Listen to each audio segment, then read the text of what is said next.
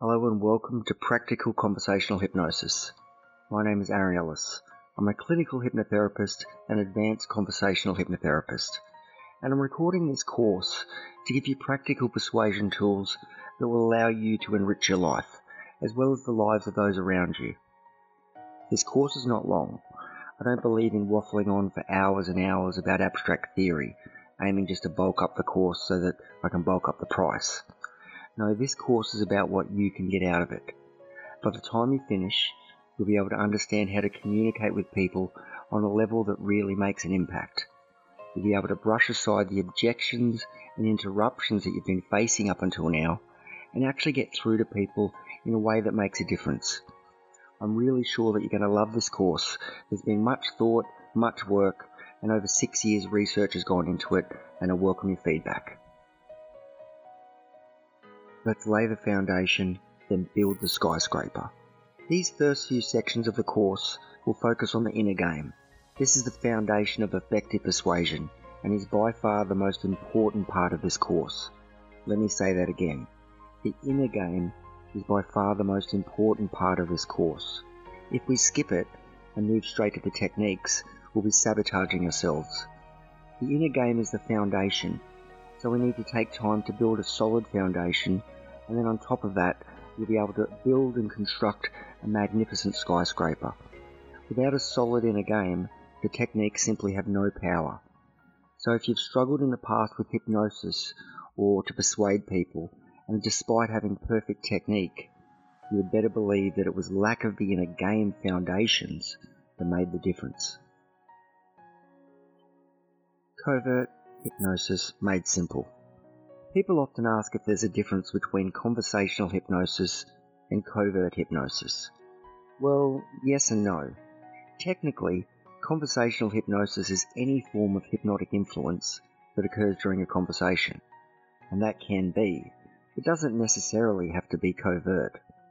Covert hypnosis, on the other hand, is any influence that occurs without the conscious awareness of the person being influenced.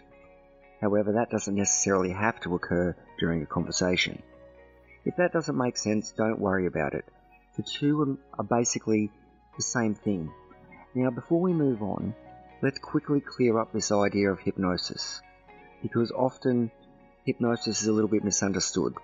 So let's put all the superstition and exaggeration out of our minds for a second and look at hypnosis as any influence that occurs at a subconscious level.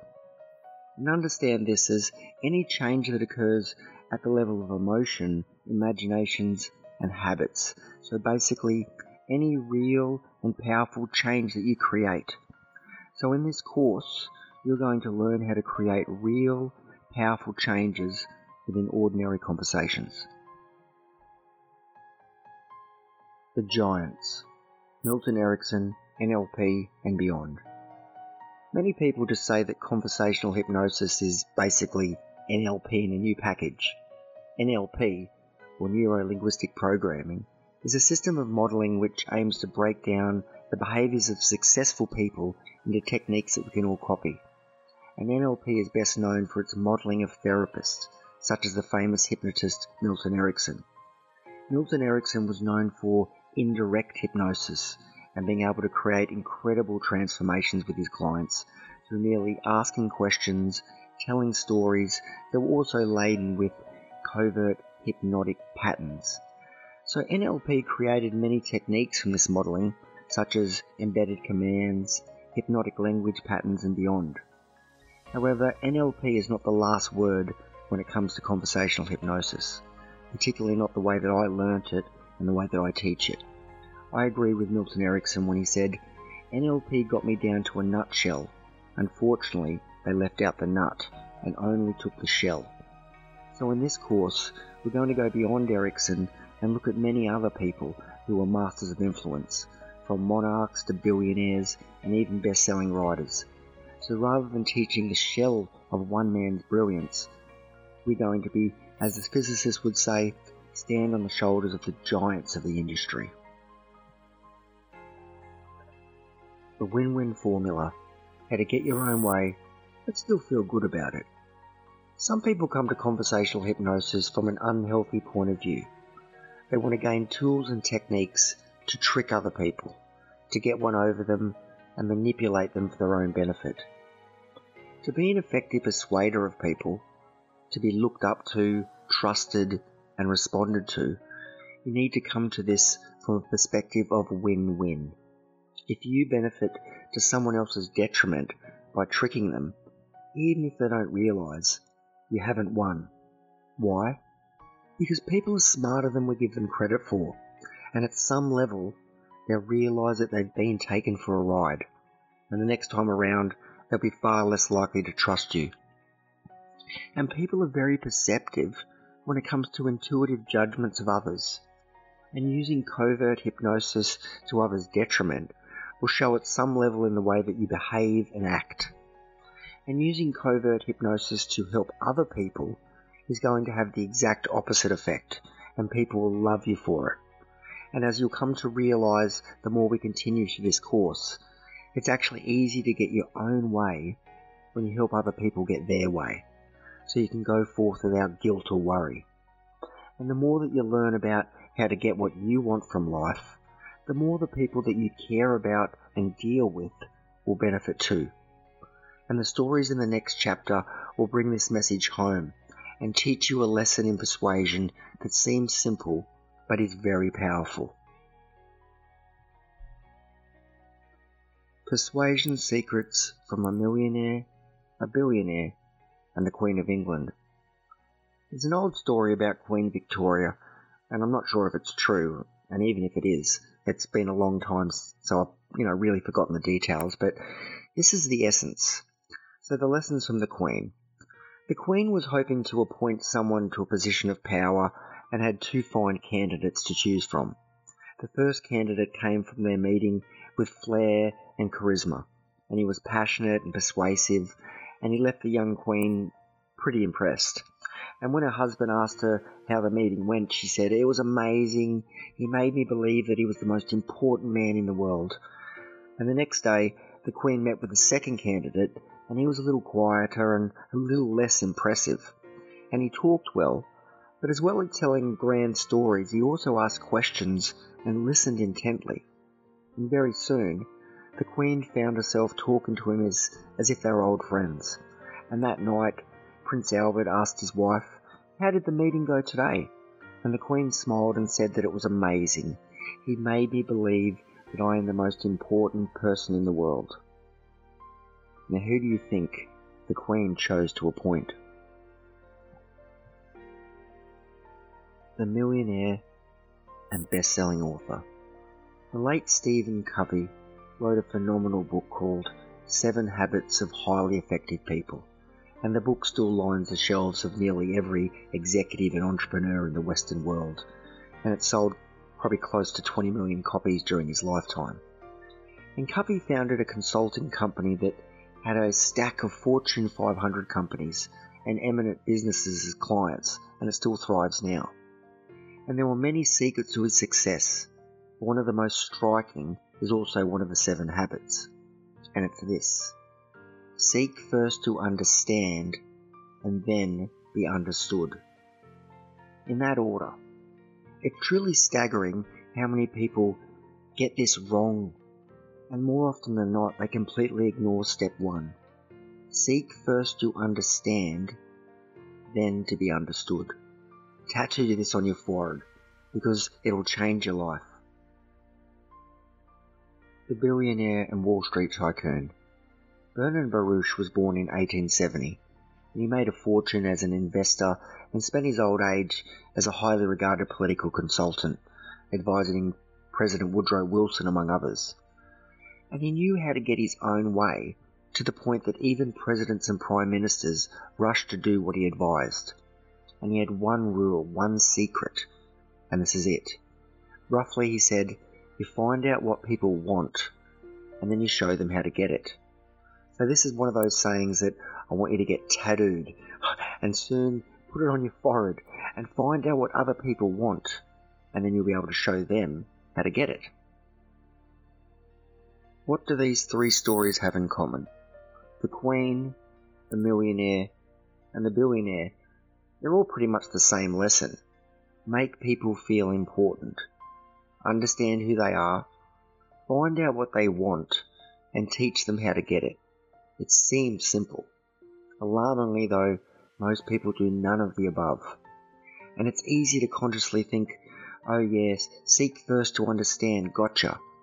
But in reality, of course, the ego gets in the way, and people jump to make their voice heard or to get their point across and try to seem like they're the center of the universe. Whilst in all probability, you are the center of your universe, don't make the mistake that you're the center of everyone else's as well. And this really does take practice, so you've got to make a conscious effort. Tattooing it on your forehead is a bit extreme, I admit, but this is what I would do. I'd write these out on these three phrases on separate pieces of paper. So number 1 is, make people feel important. Number 2, you find out what people want, then you show them how to get it. Number 3, seek first to understand, and then to be understood. And stick each of these little pieces of paper somewhere obvious so that you see them all the time, your bedroom wall, your desk, on the fridge. And make these 3 rules habits and not just catchy phrases, and it will totally change your life. So go ahead, do that now, and I'll see you in the next section. It's time to get out of your own way. So when you ask someone what are their barriers to persuading others, you'll hear lots of excuses such as, people are stubborn, they just won't listen, they never let me get a word in, they judge me before they know me, I never had a chance, they just didn't want to hear what I had to say. And if we push past these outer layers and we get them to delve a little bit deeper, you'll start to hear things like, the truth is I'm just not confident, I'm shy, I'm not a really persuasive person, people just don't like me, I'm not like one of those guys. Does this ring any bells? These excuses aren't real. They're not set in stone. They're not facts. They're just beliefs. And beliefs can be changed. As you'll very soon learn that in order to become a successful persuader, it's time to get out of your own way and kick these beliefs in the butt. So let's look at reference experiences. When you develop a belief, it starts with a suspicion, and then it gets fed. One failure after another may have compounded the belief in you, or someone you know that, I'm just not a persuasive person. And this belief then sabotages their behavior, and then they act in a way that confirms that belief, and it becomes a self-fulfilling prophecy. So the first step is to change your filter. We need to change the way that we process, interpret, and frame events in our lives. So rather than interpreting a failure as an all-conclusive statement about who you are, just think, I've learned something useful, and laugh it off. Take the lessons and just move on. And as soon as you've reframed failure into something positive, a learning experience, then things suddenly get flipped upside down. And it's a quick and easy shift to make, but it's something that you have to put energy into and let it sink in. And I'm sure you've probably heard it before, but has it really clicked? Failure doesn't mean anything except for the fact that you're learning. Got it? Okay, but then what happens?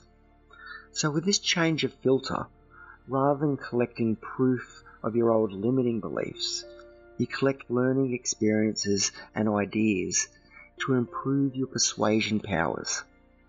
So then you start getting better at this, which means that you gradually start achieving some successes. And the more successes you achieve, the more reference experiences you have that start to confirm that this is a positive belief and I am becoming a master persuader. So eventually this belief becomes a reality, and the whole process builds itself into a naturally evolving cycle. And it all begins with that one quick, simple and easy change in filter. And it's like a snowball rolling down a mountain. The new positive belief goes to work on itself and becomes bigger. Now don't think too hard on this. For the moment, just relax and just let it sink in. and remind yourself of it every now and then. But for most of the part, just keep on doing your thing without forcing yourself to analyze every little moment. Now I can guess what many of you are thinking. Oh, well, that's very good for other people, but I'm special. I've got a secret problem that none of you could even imagine. Does that sound right? Because many people have this secret limitation or excuse, and it's hidden away in their mind, preventing them from getting out of their own way and moving forward. But remember this ancient personal development adage: the more personal the problem, the more universal. So the more you think that your hidden deep and secret excuse is unique to you, the more everyone else probably has a similar unique excuse of their own. So get over it, whatever it is, and get out of your own way. Okay, so I think that I've used up my exclamation mark quota for this course right now. So let's move on and look at this ever so crucial part of rapport. Effortless rapport that forms a deep connection. If you want to persuade someone, you have to get them on your side. Well, you don't have to, but it's certainly easier. Rapport is a connection between two people, when your attention is on each other and you feel as though you're both on the same wavelength. Productive meetings and conversations where change takes place are usually caused by deep rapport. You've experienced this state of rapport many times in the past, when you've been talking to friends and enjoying their company, or having a really good deep conversation with someone. Rapport isn't just one-on-one, of course. A good speaker connects with their audience. In other words, a good speaker engages in rapport with his or her audience. So how do we create this rapport? At the start of this course, I talked to you about NLP, the process of modeling successful behaviors and patterns. And NLP is big on rapport. The trouble is, I think that they've got it wrong. They teach that if you want to get in rapport with someone, you must match and mirror. You subtly mimic their body language, movements and gestures to subconsciously project that you two are alike. NLP has a host of tricks to make this process more subtle, but at the most basic level, that's what it boils down to. So how did NLP come to the conclusion that reflecting gestures is the key to successful communication? Simple. They watched. So if you go to a cafe or coffee shop or bar and just literally watch people in action, look at the intimate couples and the laughing friends and observe their body language, and you'll find that they're often adopting the same pose, sitting the same way. And that's a great observation, but the process doesn't necessarily work in reverse. Sure, being in rapport may cause you to mirror each other's body language, but mirroring each other's body language does not necessarily cause you to be in rapport. It's like saying that rich people spend a lot of money, therefore in order to be rich, you have to spend a lot of money. Now, to give NLP its dues, there is a little sense behind matching and mirroring body language. After all, physiologically, it does affect the mind. So, if you, for example, just lean back in your chair now, smile, look relaxed, and just hold that relaxed, smiling pose for 30 seconds to a minute, making it look and feel as realistic as possible. And the chances are you'll begin to feel good as a result, because you're triggering physiological associations to happiness. However, true happiness comes from a lot more than just changing your body language. And true rapport is also caused by a lot more factors than just changing your body language. So note for the angry NLPers out there, sensible people would not believe the barrage of angry comments you get when you dispel NLP. So no doubt this course will trigger a few people. But that's good, because we want to learn new things, right? So I'd be doing you a disservice if I just stuck to the old-fashioned beliefs and taught you the same stuff as everyone else. How to really create good rapport. Okay, so now that I put you on the right track of and got rid of that old matching and mirroring myth, let's look at how to actually create really good rapport. So do you know what? It's actually time to go back to the basics. Dale Carnegie, the author of How to Win Friends and Influence People. This is just basic stuff. Rapport is a connection. So stop thinking about fancy techniques and just get out there and start connecting. Because the biggest thing that stops students of conversational hypnosis from succeeding in rapport is this. They simply try too hard. You can't force friendships. You can't force rapport. Trying only cancels out that subtle, natural processes that are occurring behind the scenes. And trying means that you start to consciously sabotage a subconscious process. It's like trying to force yourself to fall asleep and willing yourself unconscious. It just doesn't work. But you can create rapport, and you can deliberately make it happen in almost all cases. So here's my 4-step rapport formula. Number 1, tattoo it on your head. Okay, not literally, but I want you to revisit that earlier chapter where I taught you the secrets from the millionaire, the billionaire, and the Queen of England. And remember those 3 phrases that I told you about that I said tattoo them on your head? Well, they are 110% the key to building rapport. And putting them to work alone will put you head and shoulders above 99% of the planet. And this becomes way more powerful when you prove it. So show people that you understand where they are, what they want, and most importantly, who they are. Use words and tell stories to pace their reality and make it clear that you get them. And this is fantastically powerful as it shows them that you live in their world. And remember that everyone exists in their own reality, their own interpretation of the world, which is coloured by their own beliefs, their prejudices, fears, desires. And people are not in rapport unless you're both speaking from that same reality. So when creating change, your ultimate goal will be to join them in your reality. But before you can bring them into your world, you must first join them in their world. And in order to do this, make it clear that you're right there with them. Of course, before you can do this, you have to actually be right there. So listen, engage, and put yourself in their shoes. Use your imagination and just see where it takes you. By the way, for more information on the idea of how to shake up people's realities, I'm going to put a little extra bonus section at the end here called the Problem Shaker. So, number 2, you want to fake it. So you know what it's like when you're in rapport. You've been there 1,000 times before with friends, family, and other people that you get on with. And inside your mind, you have all the rapport blueprint. So in order to create that rapport deliberately, remember and revivify the feelings that you get when you're naturally in rapport with your friends. And just do this in a safe context first. At home, practice filling yourself with the feelings that you get when you're in rapport with your best friend.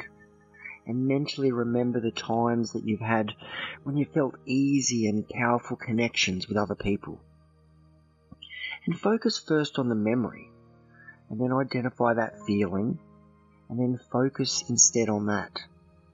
Practice bringing this feeling into your life with ease, and keep exercising those mental muscles until you can make that feeling happen on demand, whenever and wherever you want it to. And this gives you the keys to generating instant rapport at your beck and call. So how does this work? The feeling of rapport isn't some weird magic that affects those around you. It's actually very simple. The way that you feel affects the way you behave. And when you're feeling grumpy, you act in a different way to when you're feeling happy. And your posture will naturally change too. The tone of your voice will naturally change. Your gestures and rate of speech will change. Even your words will naturally change depending on the emotional state that you're in.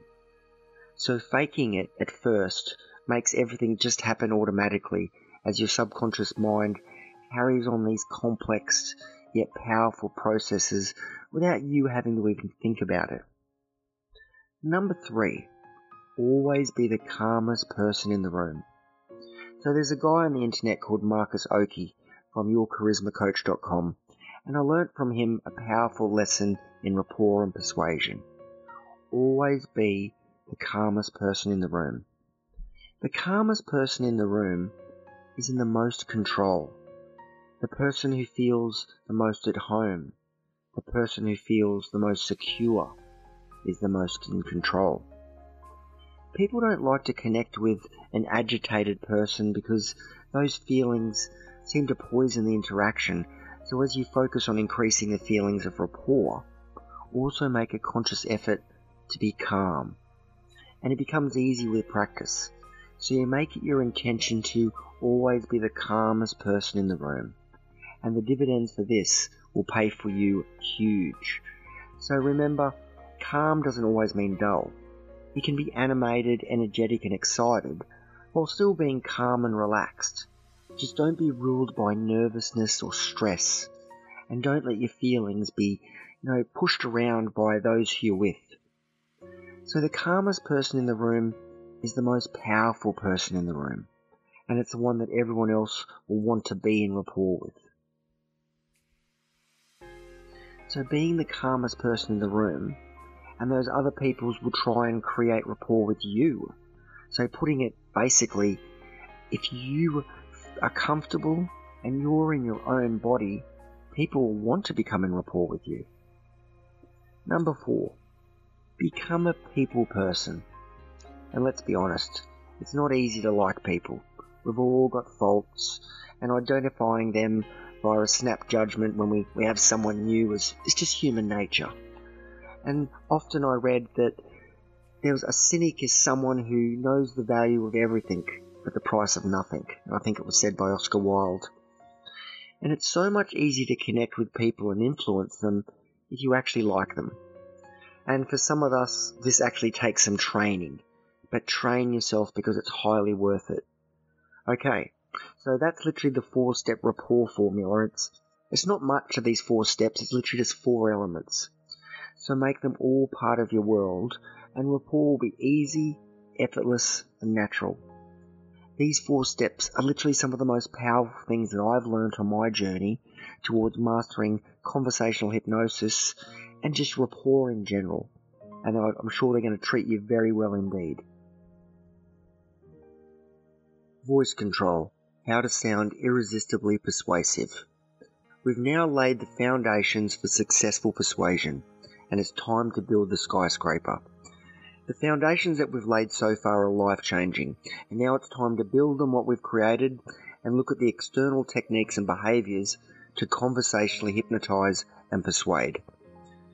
Let me ask you a question. Have you ever seen a romantic comedy? If you have, there's no doubt that you'll come across the line, said tearfully by the distraught heroine, "It's not what you said, it's the way you said it." Funnily enough, she was right. How you sound when you talk is at least as important as what you actually say. The way you project your voice carries a host of undertones and implications. Some people seem to naturally have pleasant voices, and others don't. Fortunately though, with a little practice, it's actually extremely easy to speak with a voice that projects authority and confidence, and that's also pleasant to listen to, and that also commands attention. All politicians know this. So when the famous former British Prime Minister Margaret Thatcher was the leader of the opposition, she was often mocked for her shrill-sounding voice. And there's a story about her campaign manager bumping into the voice coach of the legendary Shakespeare actor Laurence Olivier.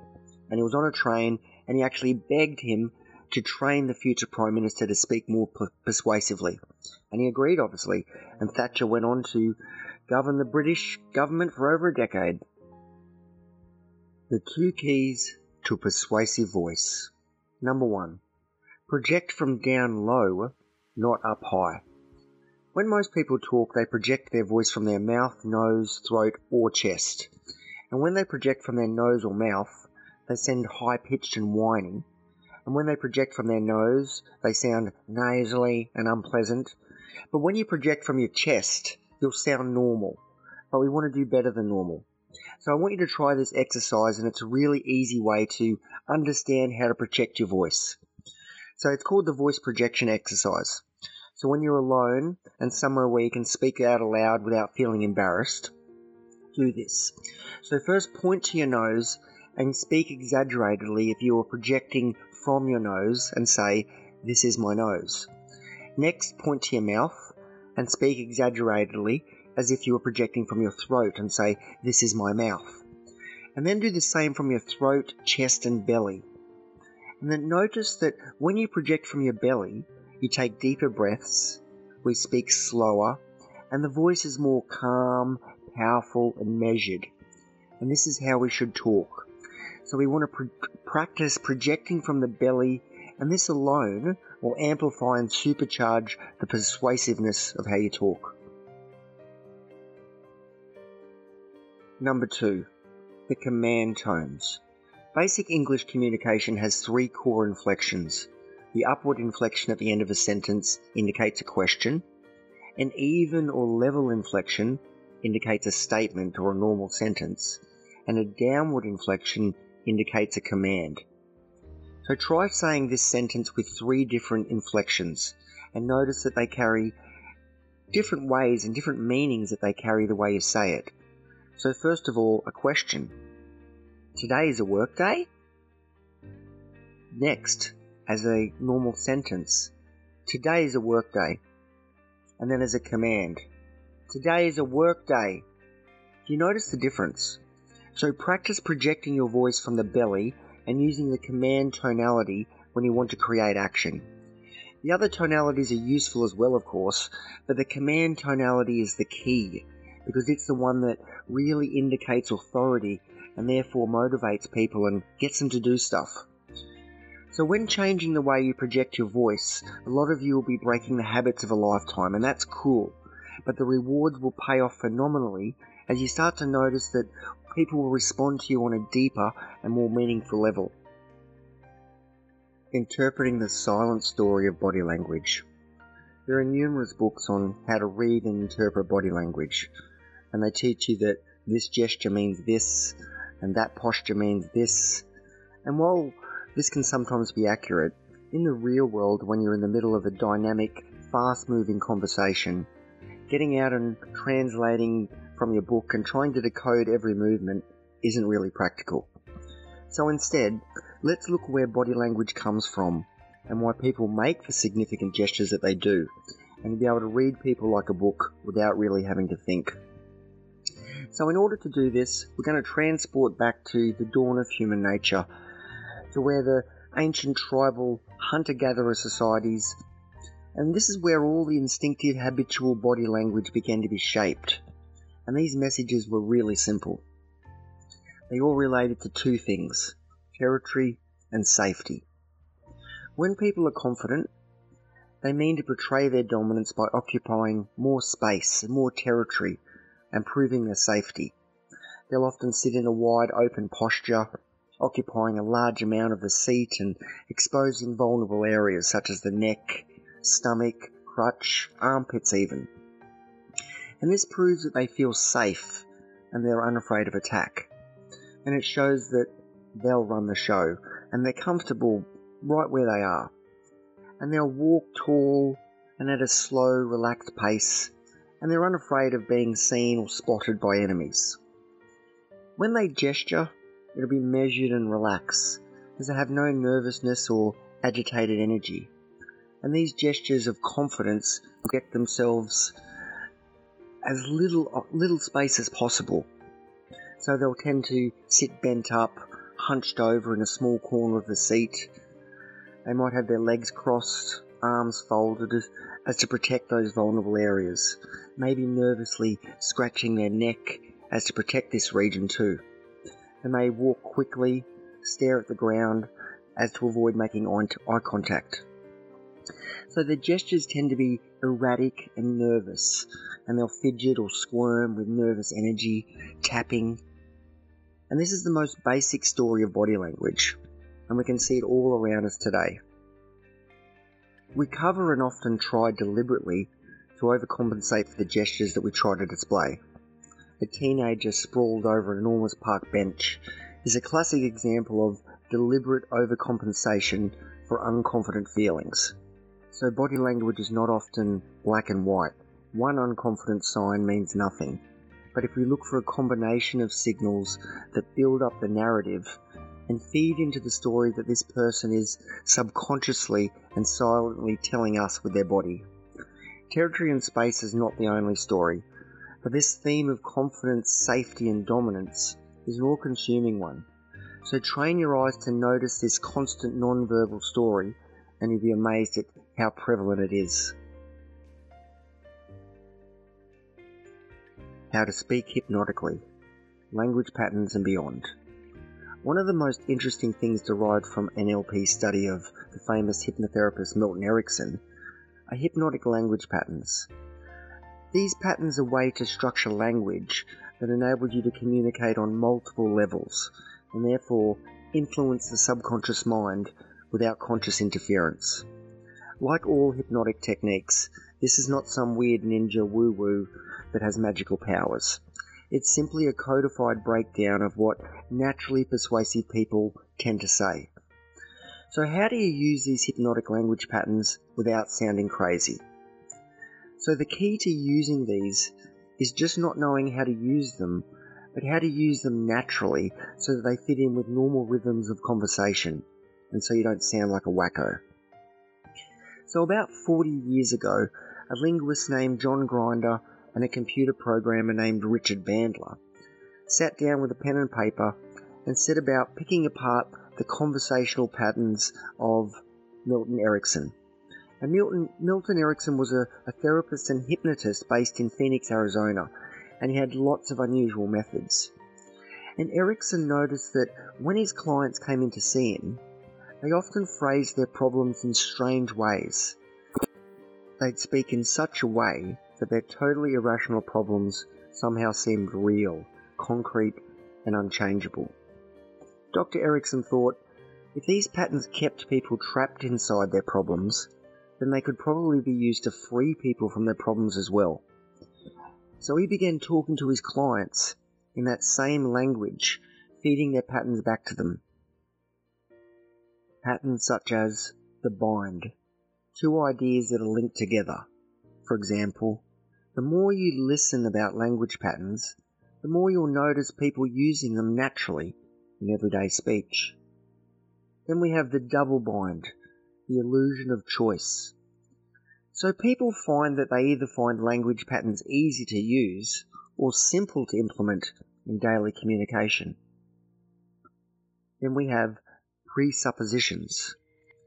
When you realize how easy it is to use these language patterns, you'll notice that you've already made a massive change in the way that you communicate.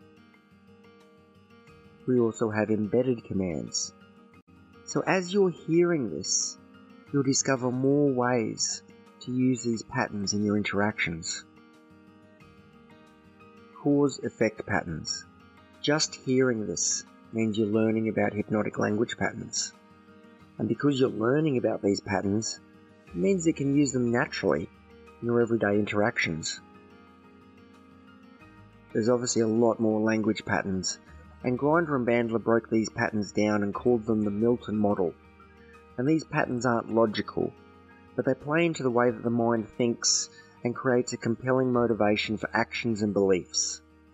The Milton model today is generally used by therapists, businessmen and marketers to help them connect with people and to create change, to change people's beliefs, attitudes, and to motivate them to take action. How to use hypnotic language patterns without sounding crazy. There are those people who say that these language patterns are pretty absurd and that they really couldn't be used in a real conversation. They think that to use these language patterns in a normal conversation that you've got to drastically change the way that you speak. But here's the secret. You don't. The fact is, language patterns are used by us every day. All the time actually, but the trouble is they're usually used for negative things. So, for example, every time someone says, I've realised that I'll either fail now or give up. So this is a presupposition of awareness followed by a double bind. Or they might say, a girl might say, the more I talk to him, the more I get annoyed, which is a bind. So these are these natural language patterns.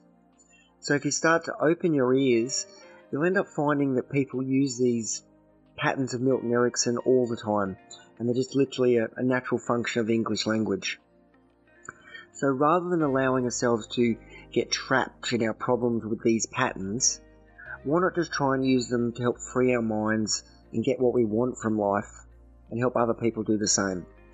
So just keep an ear out for language patterns that you hear in everyday interactions and ask yourself, how can you use these patterns for the results that you want? So hopefully now you've got a good idea of what these language patterns are, how they work, and how to use them without being locked up. And there's a lot of material online dealing with language patterns, but if you seriously want to step up your game, I suggest you grab the old NLP book called Patterns of the Hypnotic Techniques of Milton H. Erickson, Volume 1. It's not an easy read, but if you can get your head around that and integrate the techniques into what you do, you'll safely be able to say that you've mastered hypnotic language patterns. The Shiny Objects Trap. So at the end of this course, I'll be sharing in a bonus appendix where I'll give you 20 hypnotic phrases that incorporate all these hypnotic language patterns and more. At this stage, however, I'm not going to be spending any more time on language patterns, and here's why. Because I believe that they get a disproportionate amount of attention, and this is what I call shiny objects trap. So language patterns seem very cool, a little tricky phrase here or technique that's designed to wrap someone's mind in a hypnotic loop and influence them on a subconscious level. And yes, learning and mastering these, it's a very useful skill. However, everything else that you learn in this course is going to increase your persuasive powers 100 times more than any fancy patterns. But if you really want to focus more on language patterns, go for it. Just do yourself a Google search for hypnotic language patterns, and you'll get a bunch of links that'll appear that'll teach you about these language patterns. But I think we can do better. So if you'll permit me to move on, let's focus on a technique which is far more powerful than hypnotic language patterns, and it's the key to irresistible influence and effortless conversational influence. Hypnotic stories that change minds and shape emotions. The way to a man or woman's heart is through story. Stories are all around us and form the bedrock of how we shape our beliefs and even our identities. Political candidates run for election based on the narrative that they tell us about their lives and how it ties in with the narrative of the country that they're hoping to run. President Obama even once said that one of the biggest jobs an American president has is to tell the American people an overarching story that relates to the events of the world and the country and to the lives of the regular people. You're living your own personal narrative.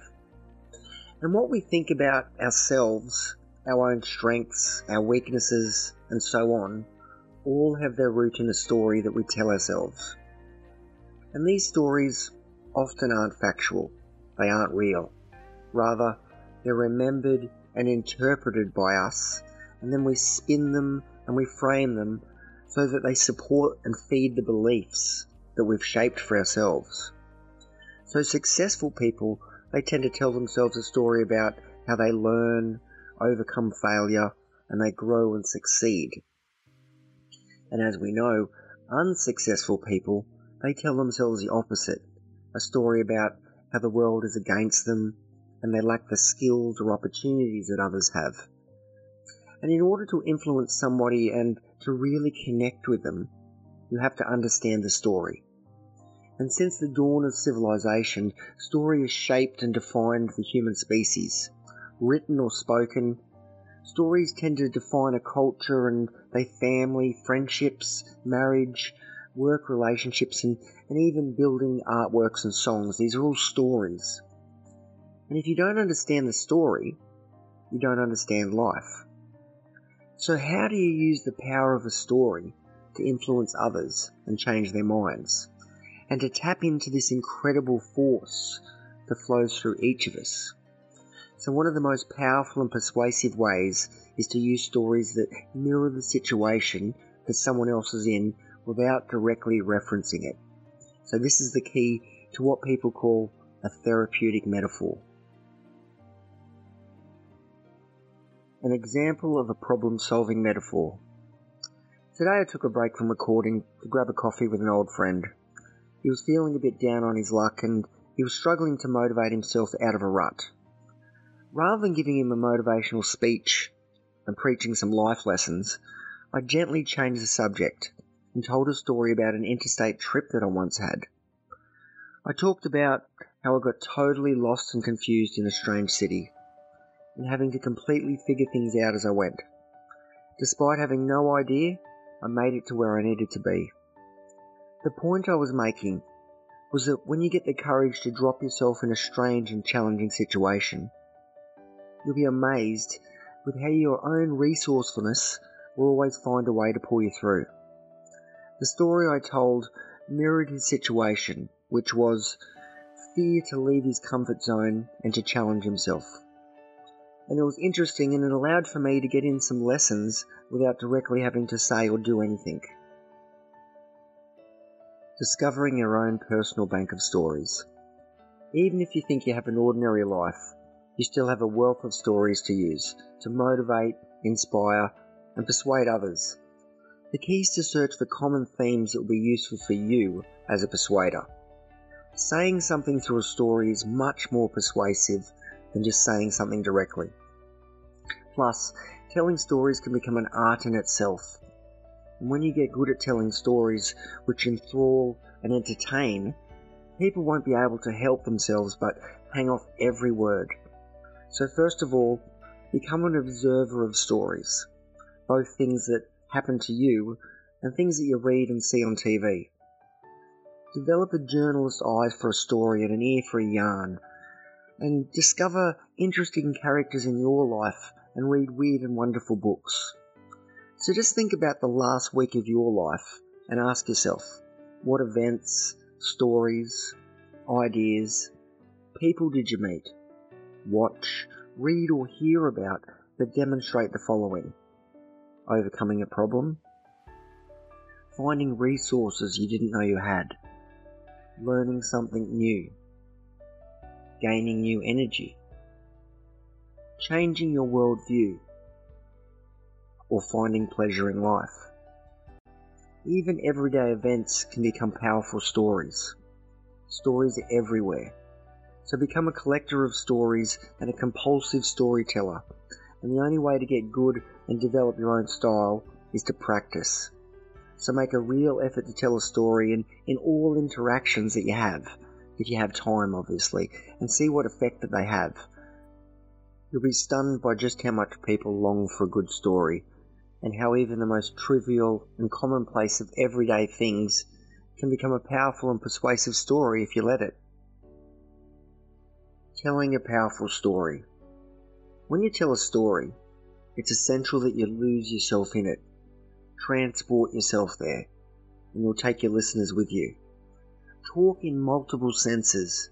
Use sight, sound, feelings, and even tastes and smells if appropriate, to totally make the scene you're creating come alive. And when you first start out as a storyteller, get a little bit carried away by the energetics and the exuberance of your own story, because that's the starting point. And then you can gradually rein yourself in as you gain more experience and develop that subtlety and finesse that really marks that master storyteller. But first you've got to start off in the air with flair. Throw out your inhibitions, get them out the door, and immerse yourself in that world that you're creating with your words. And as you do, you'll be observing what works and gradually shaping your style and removing what you don't need. And you'll soon be refining what you're good at. Before you know it, you'll be telling stories that people will be hanging off every word. Belief-shifting questions that rapidly alter ideas and perspectives. Creating change and persuading others often boils down to shifting someone's beliefs, because beliefs are often the underlying reason behind a particular behaviour or resistance. So if you want someone to do something, they must believe certain things. So first of all, they must believe that they're capable of actually doing it, that they're going to benefit from it, that their peers will approve of it, and that it isn't dangerous. So these are not set in stone, of course, but they're a good barometer of the basic underlying beliefs that modulate our actions. Any subtle negative beliefs that fits into one of the four categories could kill your chances of successful persuasion. But using questions, they're a subtle and indirect way to change someone's negative belief and eliminate them without directly attacking them. Unfortunately, our instinctive reaction when someone confronts us with a belief that we want to remove is we sometimes challenge that belief directly. Unfortunately, this belief may be crucial to someone's identity and their self-image, even if it's a negative one. So even if the belief is irrational, they'll do everything they can just to justify and rationalize this belief that you've challenged. And basically you're committing them to make it stronger because they want to justify it. So the best way to challenge a belief is to make them think that they're changing the belief was actually their idea. And this is where the art of questioning comes in. So with questions, you can gradually loosen someone's grip on this negative belief and move to replace it with a more positive, empowering belief instead. So there's 5 powerful question types that bust unwanted beliefs. And some of these questions come from NLP's meta model. And the meta model is often overlooked in persuasion texts, but it's at least as powerful and as useful as the language patterns based on the Milton model. So the meta model allows you to identify the real thought patterns that a belief is wrapped up in, and gently ease that belief to the surface. All of these questions eventually aim to sever that belief from the person and break their attachment to it. Remember, it's not what you say, it's how you say it. If you ask these questions in a challenging lawyer-style way, people will just put their backs up. So ask instead from a place of genuine curiosity. Be completely open and allow them to give clear and an honest response without them feeling judged or accused. So you're not out to prove that their beliefs are wrong. Instead, you're kindly allowing them to realize for themselves that these beliefs are not only unhelpful, but they also don't have to be stuck with these beliefs for life. So this is important. One question alone won't work instant magic. We need to gradually and gently guide the questions by layering these questions and similar ones until the belief has been shaken. And this should eventually lead to an epiphany moment when they begin to reorientate their perspective. When the old belief is lost, begin using a story to inspire and create a new belief that is opposite to the one that they had. So let's do a little walkthrough. So say someone has a negative belief. You carefully and gradually use these questions to loosen the belief to the point where they no longer have that same attachment to it. And when the belief has loosened, subtly use stories, the ones we mentioned in the previous section, that mirror the situation to inspire the new belief and give them confidence instead of unconfidence and good instead of bad. So you allow them to get acquainted with the new belief as it has to firmly take place instead of that old one. So in a real interaction, you'll be running with your instincts. This is why it's crucial that you're in rapport the whole time. If you break rapport and you try to think of what was that hypnotic question again, you'll risk losing the potential to create that change. So just tread carefully and be in the moment. So remember, the change has to be their idea, so don't go claiming that credit. Questions. The counter question example. So in this question, we get them to gradually begin to mentally formulate counter examples of the belief they have. So you could ask, what are the situations in which that belief is not true? You could say, when was the last time that you acted contrary to that belief? Or you could say, what's the most opposite to that belief thing that you've done recently? You could say, who is more or less of that belief than you? So you're starting to guide them and build them up to a mental catalogue of situations which the belief was false, making it gradually less real. So number 2, we've got the source question. So we ask people where they got that negative belief from. And the goal of this is to show them that they're not the source of this negative belief, and that it's not really something that they chose to create for themselves. So the question is, who first told you this belief? How long have you believed that? When did you decide you believed that? So, questions number 3 are the useful challenge. So the usefulness challenge accomplishes 2 things. First, it begins to dissociate the belief from the reality by having the person view it as a belief and not as a fact. And second, it begins to get them to want to emotionally distance themselves from this belief.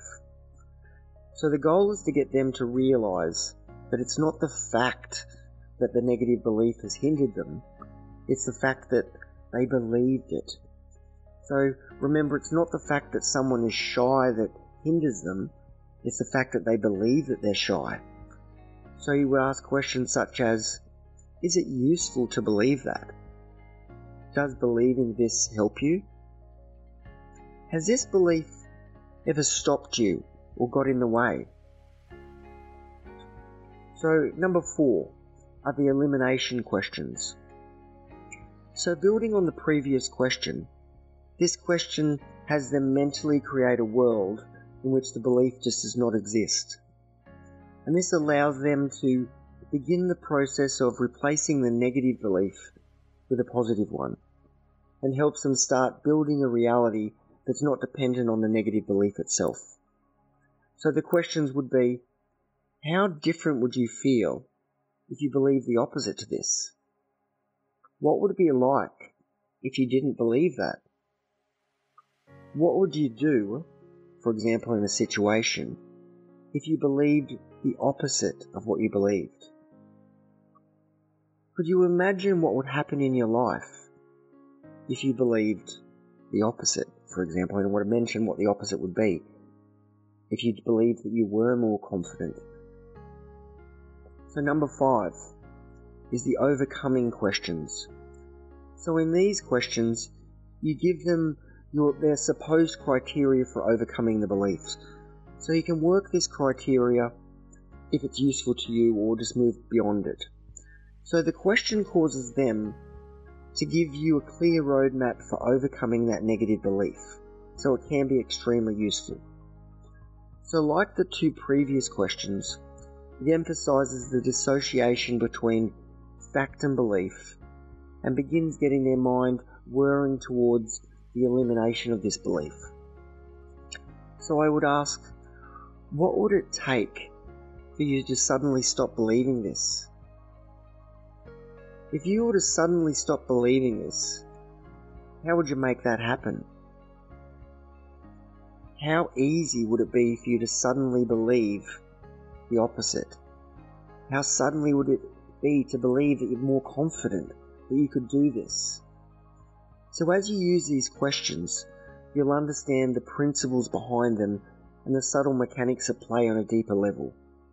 And soon you'll find yourself just naturally using them in conversations and within yourself to bust your own negative beliefs without you having to even think about it.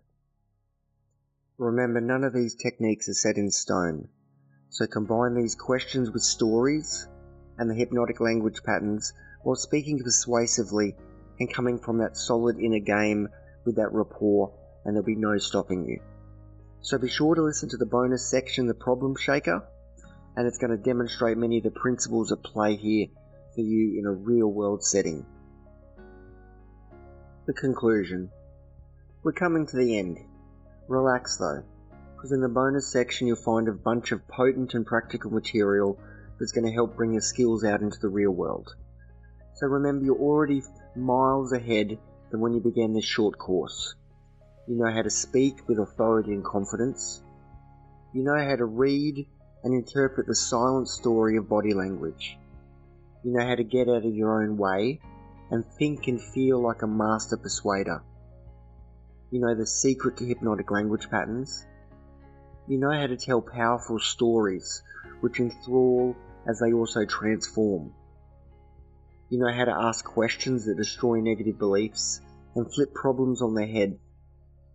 You know what Queen Victoria, Stephen Covey and Bernard Baruch had to say and how to get out of your own way. You know how to rapidly gain rapport with almost anyone. And remember, what we're doing here is giving you the principles, constructing the model. You're interpreting people and the world in a useful and empowering way. So these skills are effective, useful, and most importantly, they do work. But they're not the be-all and end-all of communication as a human being. So it's up to you, in your studies, most importantly in your experiences, to fill in the gaps and reconcile any contradictions that you think you've found here. I wish you the best of luck, and I hope you've enjoyed listening as much as I have recording.